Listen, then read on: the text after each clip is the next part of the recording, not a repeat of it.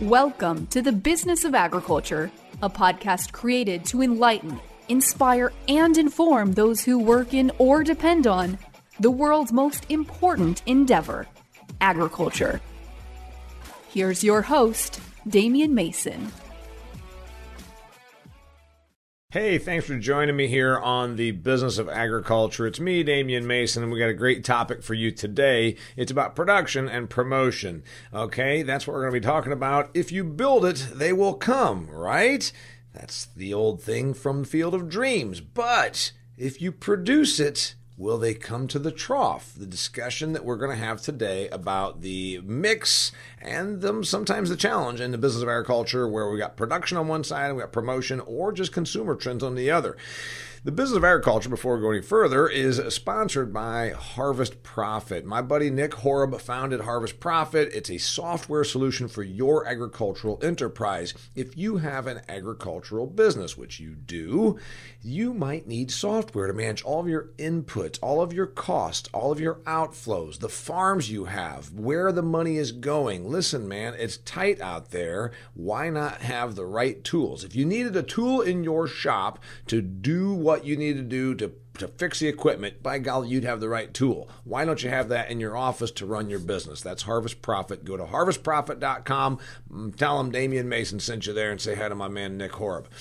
This episode of the Business of Agriculture, like so many since the beginning of year 2020, is not just a audio, it's also a video. So please go to the Damian Mason channel. That's on YouTube, Damian Mason channel, and subscribe. It won't cost you anything. It'll help my visibility. I really would appreciate it because more people need to see the messaging we're putting out there for folks in the business of agriculture, as well as those who are not within the business but use this as a resource to understand the business of food, fuel, and fiber. Okay, if you build it, they will come. This is kind of an agricultural mentality, if you will. Now, I'll admit, I never saw the movie. I think it came out like in the early 90s, Field of Dreams. I'm not particularly into baseball movies, although Bad News Bears was kind of funny, and Major League is certainly good, so maybe I am into baseball movies. But I never saw Field of Dreams. I've seen a few snippets of it. But I understand the concept. Kevin Costner goes out to some Iowa cornfield and builds a field, and then ghosts come out of the cornfield and play corn, something like this. Okay. So speaking of corn, speaking of Iowa, speaking of all of that, we tend to think that way in the business of agriculture, or at least we always have, meaning for most of our existence. We produce this product, and the consumer is hungry and is going to come up and eat it. Well, we know that began to change starting about 100 years ago, because we had surpluses for the first time ever, starting in the 1920s, 30s, here in the United States of America. Places that were affluent, well-produced countries that have agricultural technology. We started to see something we'd never seen before: too much of stuff, too much of agricultural commodities. In 1966, was the very first attempt by agricultural organizations to market their product in a sort of collective fashion. Now, we had seen cooperatives before, but that, again, is for grain storage or how to sell or work as a buying cooperative or find market forces to sell more of our grain and not get taken advantage of. That was the cooperative system, right? So we started doing something like that on promotion of our commodities. In the 1960s, the Agricultural Marketing Services came about. There was a checkoff program. So it was called the checkoff program, I am told, because back in the day, farmers had the ability to check off a box and say, yes, withhold money from my check, from my sale of crop or product, and use it for marketing and promotion purposes. So that's what we're talking about going back. These programs really took off in the 70s and particularly in the 80s and since then. And right now there are 21 or 22, depending on which USDA site you go to, 21 or 22 organizations that are marketing agricultural commodities, from avocados to blueberries to honey to milk to beef to eggs to lamb to Christmas trees. So what we got to look at now in our time together is we're darn good at production. That's the thing you always hear me talk about, and people say, Damian, you're always talking about niche products and diversification, but you know what? I just want to grow corn and soybeans. Well, that's fine. except that it is a pure commodity play. And when you are going to be a corn and soybean producer 5 years from now, 10 years from now, if you're not niched, you have a couple of choices. Get huge so that you have commodity scale so that you can operate in a huge commodity production mindset where you just buy stuff as cheap as possible, produce stuff as cheap as possible, and then take the little bit of margins you're going to get. That's how commodities are, from coal to cotton to anything. It's really always been that way. It favors huge scale. Or you're going to have to diversify into some sort of a niche. So commodity marketing really came about with the checkoff programs when they said, hey, we got to probably admit here, beef is beef. Cotton's cotton, peanuts are peanuts. Oh, sure, there's all the different kinds. But they said, no, we're just going to promote and do research and education on selling these things. So that's how the whole checkoff programs have worked. So what I'm saying is, I'm glad that my friends in agriculture have known for 30, 40, 50 years the need to do promotion. However, is it being done right, or could it be done better? And I know that we're probably going to step on some toes because many of the people that keep up with me are paying into or even members of some of these organizations. So I'm going to give you what I see from a marketing perspective, from an entrepreneurial perspective, where we miss the mark on selling our products or marketing or promotion. So that's kind of what we're doing here now. The groups, like I said, are from almonds to avocados and all, most of the proteins and whatnot. So there's a lot of money that comes in. One website says it's $750 million. Another one says it's $900 million. And this is the monies that are taken out of a farmer or producer. If you sell a live steer, there's $1 taken out of your check. If you sell 100 pounds of milk, 15 cents is taken out. It's like 2.5 cents per pounds of avocado. And it goes, of course, with everything. It's a small portion of what your input is, and then there's a small portion taken out. So these organizations are backed up, or shall we say regulated, by United States Department of Agriculture. In other words, you can't just go and start one of these and have the backing. It could be voluntary. You and 7 of your neighbors could start a marketing campaign for, Rangeline Road beef producers, and you would not have to go through this. But if you want to do it through the federal channels and have the checkoff thing where it's mandatory, because that's the thing, it's no longer that you check the box. Checkoff programs, as they're called, are not voluntary, they are mandatory. And you've seen the campaigns. The incredible edible egg. The other white meat. Got milk. Beef, it's what's for dinner.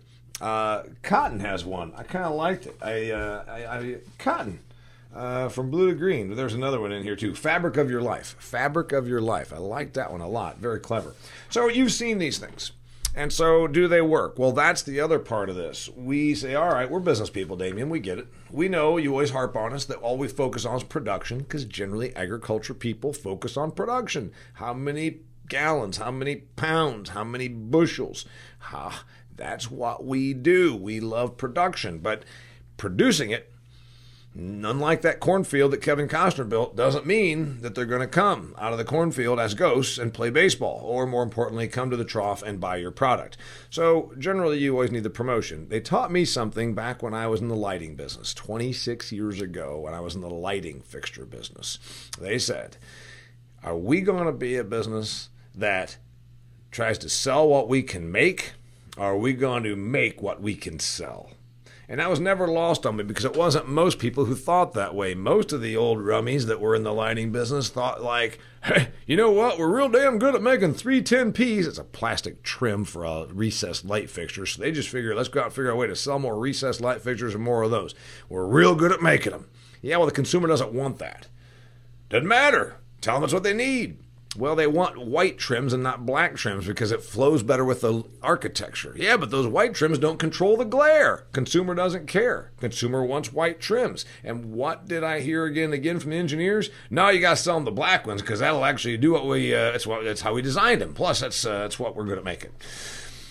We lost out on $40 or $50 million of market share because we wouldn't change the color of plastic on a light fixture. Just think about that. So you're saying that's stupid. Well, in agriculture, are we also missing out on market share because sometimes we stick with what we know how to do and say, just going to sell them what we make?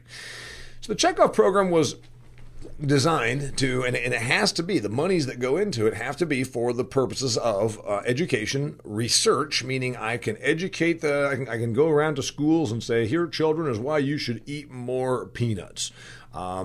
Research, meaning I can put somebody in a lab and say, we just found a new use for honey. So instead of worrying about just selling more honey for honey, there's this new use for it. You can put it on your shoes, whatever the thing is. Education, research, and promotion. Now, it has been my observation, being around this business for 51 years, and having an entrepreneurial mindset and a salesperson mindset and a promotional mindset, that while we're so good at the production, we focus on production, we think that things are promotion that are really not. So I'm going to bring you to the first dilemma of marketing as we do it through our checkoff programs. We tend to staff up these organizations, these 22 organizations, we staff them up with politicians and dietitians. And I know someone's going to yell at me, and if you yell at me from the Cotton Council, I would understand, because you're right. You're probably not hiring as many dietitians with the cotton as you would with, say, the Blueberry organization. Dietitians, yes, to do some research, to put out menus, to talk about new ways to utilize your product. Yes, that's probably a good utilization of some of your resources. Now, how many times have you ever bought anything from a dietitian? I'm waiting. When's the last time you bought anything in your life from anything from a dietitian? Did you even buy their dietary advice? Because generally people eat what they want to eat what makes them feel good. And I don't mean feel like, I'm going to run a marathon, like it just makes them happy. I'm not sure that dietitians are going to sell a product or move the needle on any of our agricultural products. Now let's talk about politicians. When you have an organization at the state, regional, or federal level that is inherently a bit like a hierarchy and a bit like it's not a production organization. They don't make the widgets. They're supposed to be researching, educating, and promoting the widgets. Usually these organizations tend to then find others within the industry that are in a bit of a political role and move the politician in there. Most notably, and this is not invisible to our consumers. Here is a headline from the the Milwaukee Journal Sentinel. Milwaukee, Wisconsin, top 3 dairy producing state, right? So they are not exactly happy at the dairy producing state with some of what they see happening in their state with farms going out of business. Now that's the economics of it. You've heard me discuss this. Some dairy farms are just going to be scaled out because, again, it's a commodity product, and if you're out here milking cows the way I did in 1982, it's probably going to be an issue. But the Milwaukee Journal Sentinel has this, talking about a nonprofit that's supposed to promote dairy pays its leaders millions while the farmers who fund it are going out of business. And they're talking about Dairy Management, Inc. Now, most notably, when I talked about staffing up with politicians, U.S. Secretary of Agriculture, former U.S. Secretary of Agriculture, Tom Vilsack, under Obama, joined Dairy Management, Inc. in 2017. So, is he a dairy farm guy? I don't know. Does he know how to sell milk? I don't know. So these organizations hire politicians believing they will help them with influence. Now that might be true and it might help, but also maybe they got their job because of their influence, not because of their ability to go out and sell more product using their influence. Case in point, Tom Vilsack makes almost $1 million a year to be on the Dairy Management, Inc., the program, the organization that is supposed to be out researching, educating, and promoting milk. He's a former politician. Has he ever sold anything, marketed anything, owned his own ad agency, ever been an entrepreneur? No, he's a politician. So there are a lot of politicians in these roles. Problem number one that I see from an outside perspective with the organizations that are funded to help hire or promote and move our products is we use a lot of dietitians and politicians when instead we should probably look at ways to bring in entrepreneurial thinking promoters, salespeople to move our product.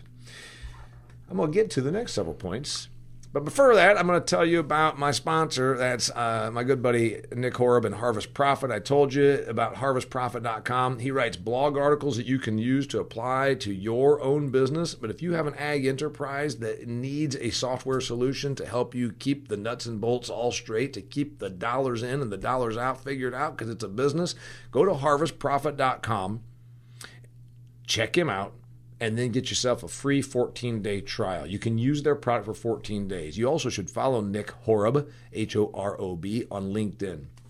Okay, so second problem that I see with the marketing that we do, because again, we produce great stuff, and we've got to then figure out how to move it, how to spend our money that is now coming out of the paychecks to get some bang for the buck. Secondly, if I was in sales, as I was with Cooper Industries, we knew what my numbers looked like. We knew how many light fixtures we sold of each product and type in my territory. We knew what the volume was like, and sometimes we even knew what kind of margins they were at, because some places are getting a little better deal than others, and it's easy to fire sale stuff, but you don't make any money at it. Are we doing that with our investment at the agricultural level that comes out of our checks? And so I think we should really look at what is the ROI.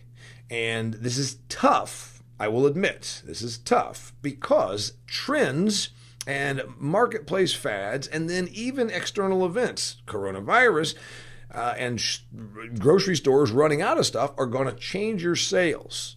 But have we really ever looked at them over all the years that we've been doing this stuff about the ROI and the accountability and what the salesmanship looks like for the money we're putting into these programs? Now, one thing, the beef website, check off beef, it's what's for dinner. They quote a professor from Cornell University that says for every $1 invested through the beef checkoff program, they yield $11.20 of return. I believe that these things are difficult to calculate. How did one do that? Was it based purely on sales? Was it based on positive impressions by people that are consumers at the meat counter with American beef? What are we saying that return was? What was that $11.20 return on $1 investment based on? I'm not saying that anybody's lying. I'm saying that these numbers become more difficult to punch out and calculate than sometimes we want to hear. You hear this also. Oh, we need to buy a new stadium for the Colts in Indianapolis. I said, well, why? I don't want to pay for that. Some billionaire to play 8 football games down there? I love football, but it ain't for me to pay for their stadium. But you didn't think about the economic impact that football stadium is going to have. And then they run some numbers and they quote a professor from Indiana University, and all of a sudden we're paying $1 billion for a stadium. I question some of that because it is difficult to follow through. There's so many different chains that we're talking about there.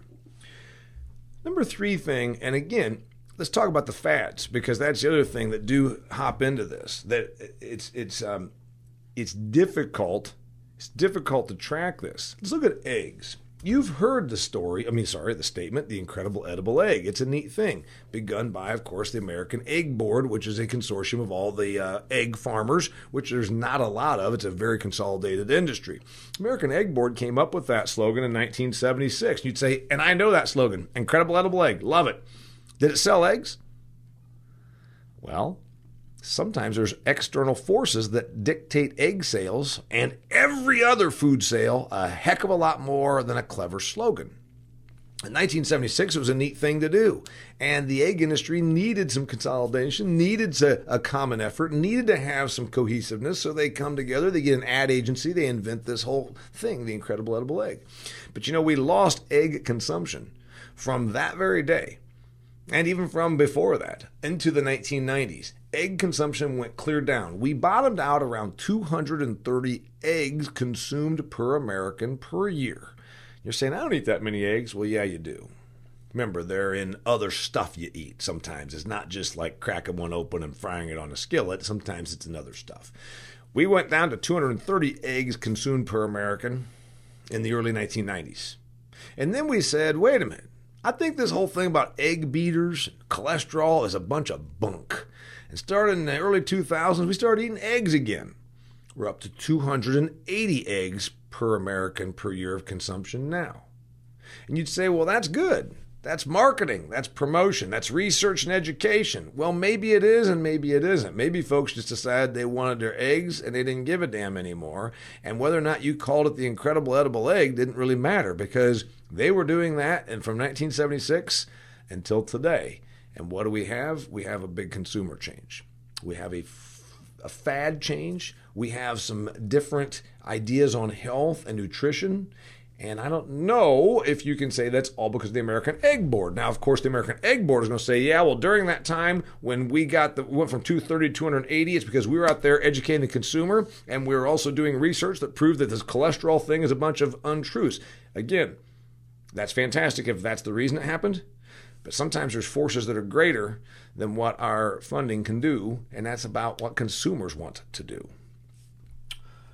Number 3.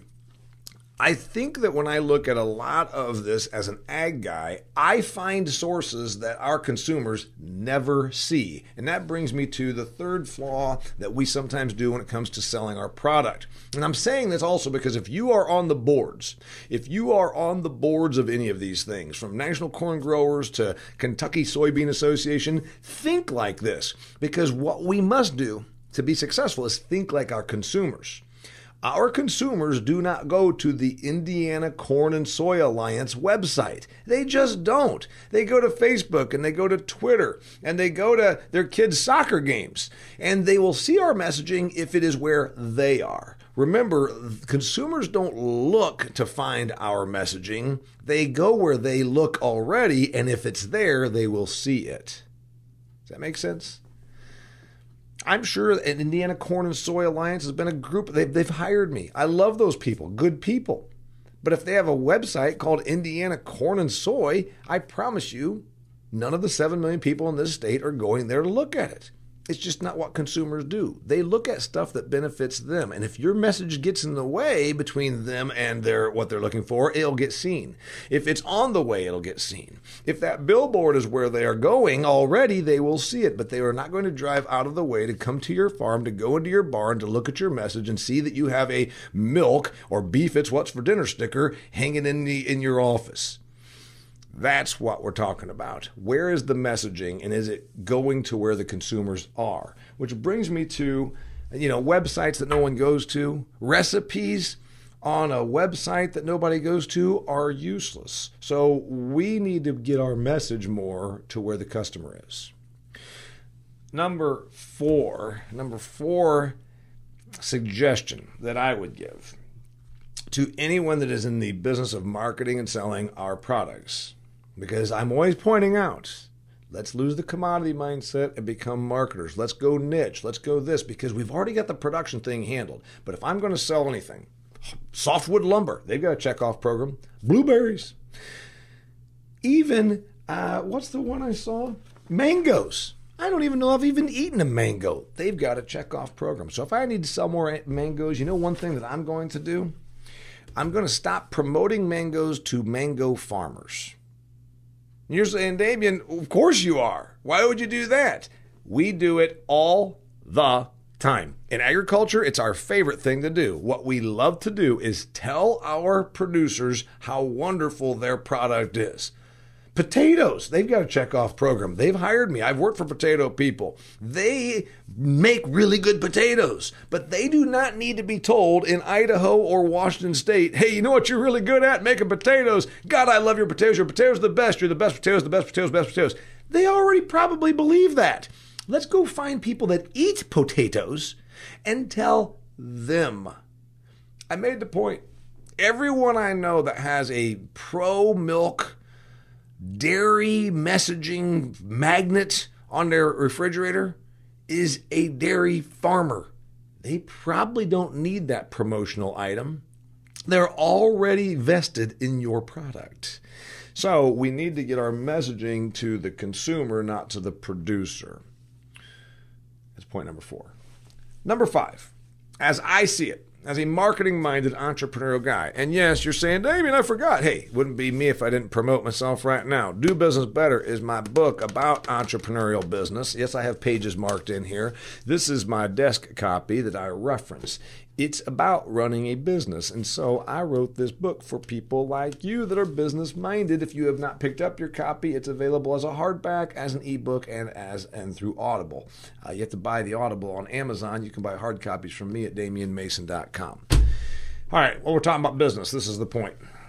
Fifth thing, as I see it, from a marketing thing, if we want to sell more of our stuff, commodity, whatever, and again, if you're on the board of any of these organizations, don't be silent. And I'll tell you why. It's your money. It's your money that's being taken out of your paycheck. Be vocal. Be business-minded. Don't just go in there and squawk and bitch about how hard you work, raising cotton. Go in there and say, hey, I think we need to do this, and here's the points. A cohesive strategy that is consumer-oriented, that actually brings together what other messaging is out there. We tend to have a lot of shooting from the hip. Well, we got this thing going on, and we got the dietitians went over there and talked about the value of nectarines and or almonds or pecans or whatever the commodity is, and then we got this person that's out here that has a Twitter page, and we're going to sponsor them. Well, what's the purpose? What's the strategy? Who are we trying to reach?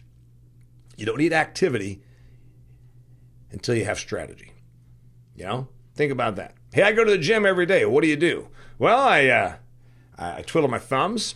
If someone tells you I go to the gym every day, I should be getting results. You say, well, what are you doing when you go there? Well, I drive in there and I get all dressed up. I put on my workout clothes. Then I go over to one area and I go like this. And then I go to another area and I drink water.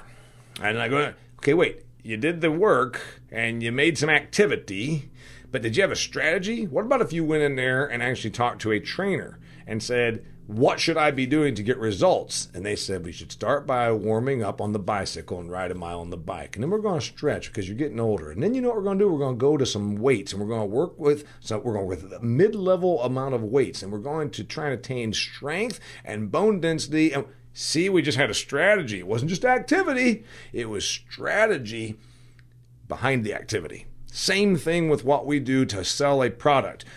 Is it cohesive? Is it consumer-oriented? Are we getting to the consumer where they actually already are? Or are we asking them to come to us? Because guess what? They don't come to the Ohio Mango Association.com to figure out why they should buy more mangoes. They're not going there. They're somewhere else, okay? Find them where they are. And then, of course, is there strategy behind the activity? And is it cohesive? Are you in Ohio with the Mango Board doing the same thing as the people in Oklahoma at some general level?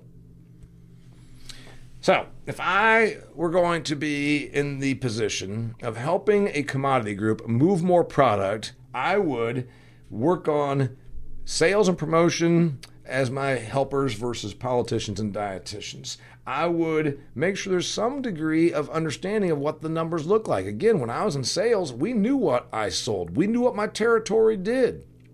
We need to do a little better tracking and accountability of the people that we have that are making this money. Websites and promotion that's nowhere that the consumer already is. That's number 3 problem. Number 4, we promote to the producer instead of promoting to who can actually be a customer. The producer's already bought in. The producer already loves avocados. Go and sell avocados to Super Bowl party goers. That's who needs to buy more avocados. And then, of course, is your cohesive strategy consumer-oriented, and is it working in fluid conjunction with everybody so you're on the same page, and do you have a strategy beyond just the activity? Printing up bumper stickers and handing them out, I do it. I give away bumper stickers. You know that if you've been in my audience. I give away bumper stickers as a cool thing. But if I was a marketing person, I would not just be throwing bumper stickers around until I said, wait a minute, that's cool, but who do these need to be in front of? Where is a person that might actually be our customer? Let's go to them first. Those are the marketing and commodity promotion things, flaws and room for improvement as I see them. I give you my top 5. What brought this up? Well, I've got a new role, and I wanted to make sure you knew about it here on the Business of Agriculture.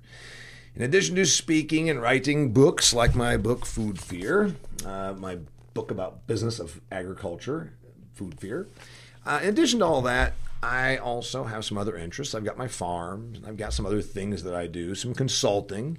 Well, I've teamed up, and I'm in a role right now that just began end of September, with Georgia Milk, with the Georgia Milk producers.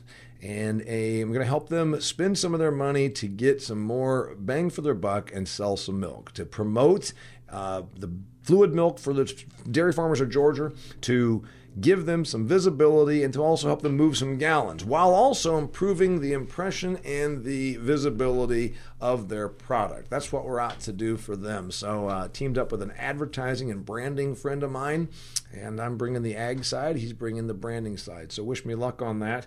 If I can help you in any way move or sell more of your product, give me a call or send me an email, Damien@DamienMason.com.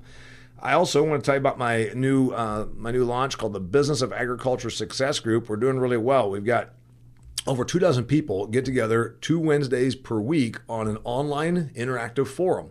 I send out the link, I put out the topics, we have guest speakers, and we talk about issues impacting the business of ag. It's a great development tool for your ag business. If you're an ag professional, you want to have a community of like-minded ag professionals that you can bounce ideas off of, glean insights, hear from smart speakers, look ahead, have intelligent dialogue. The Business of Agriculture Success Group. It's $49 for the first month, $99 a month thereafter. So I'd love to have you join me. Please send me an email if you're interested.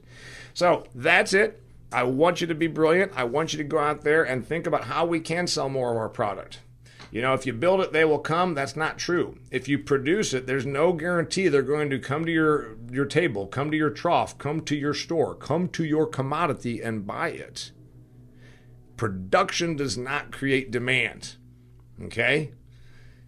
Hunger creates demand. Desire creates demand. Me wanting more of what you make creates demand. A couple of thoughts for you also. Even promotion is no guarantee. Hass Avocado Commission, that's the avocado checkoff program, is proud to say that avocado consumption, I wrote it down here, has tripled in 20 years, actually 19 years, has tripled. We're up to a little over 8 pounds right now. Tripled avocado consumption. Is it because of the avocado marketing, or is it because it just became popular, or is it because demographically we have become a more Hispanic country than we were just 20 years ago, and that is who eats more avocados? Not being mean, it's a true statement. We all know that certain individuals and certain people from different backgrounds eat different stuff. It's probably a mixture of everything. It's probably a mixture of some good marketing. It's probably a mixture of some good timing. Let's talk about beef. We're hovering around 58 pounds of beef consumption per American per year right now. That's up from its low of the recession, 2013, 2014. We were about 5 pounds lower than that. But it's way off of what it was when Beef, It's What's for Dinner first aired. Beef, It's What's for Dinner first aired 30-some years ago. And you know what? We were eating about 20 pounds more beef per year then. So if it didn't help us sell more beef, what's the value? Well, maybe it kept us from eating less beef. So marketing and promotion is always a challenging situation. You always have the issue of demographics. You have the issue of recessionary economics versus very good economics. You have the issue of health concerns. Somebody comes out with a new study, and then that changes everything. And then you have the reality of fads and trends, and which is why I put this out in my book. There's a lot to hear about fear, but there's also a lot about fads and trends. So I encourage you to pick up this book also. I very much appreciate you joining me on this episode of the Business of Agriculture podcast. Drop me a line. Also, if you have an idea for a future episode you'd like to see a subject covered, I get great guests on here. Drop me a line and I'll do what I can. Damien Mason, thanks for being here. Last reminder, this website or this podcast is sponsored by Harvest Profit, so please go to Harvest Profit and check them out. He's a great dude, Nick Horeb, and he's got a good little company out of Fargo, North Dakota. He serves customers in 26 states and 4 provinces. It's a software solution that will help you be more profitable. HarvestProfit.com. Till next time, thanks for being here. It's the Business of Agriculture. If you've enjoyed this episode of The Business of Agriculture, please share it with your network. Be sure to connect with Damien on LinkedIn, like his Facebook fan page, and follow him on Instagram and Twitter. For speaking inquiries or to purchase Damien's books, Food Fear, or Do Business Better, go to DamienMason.com.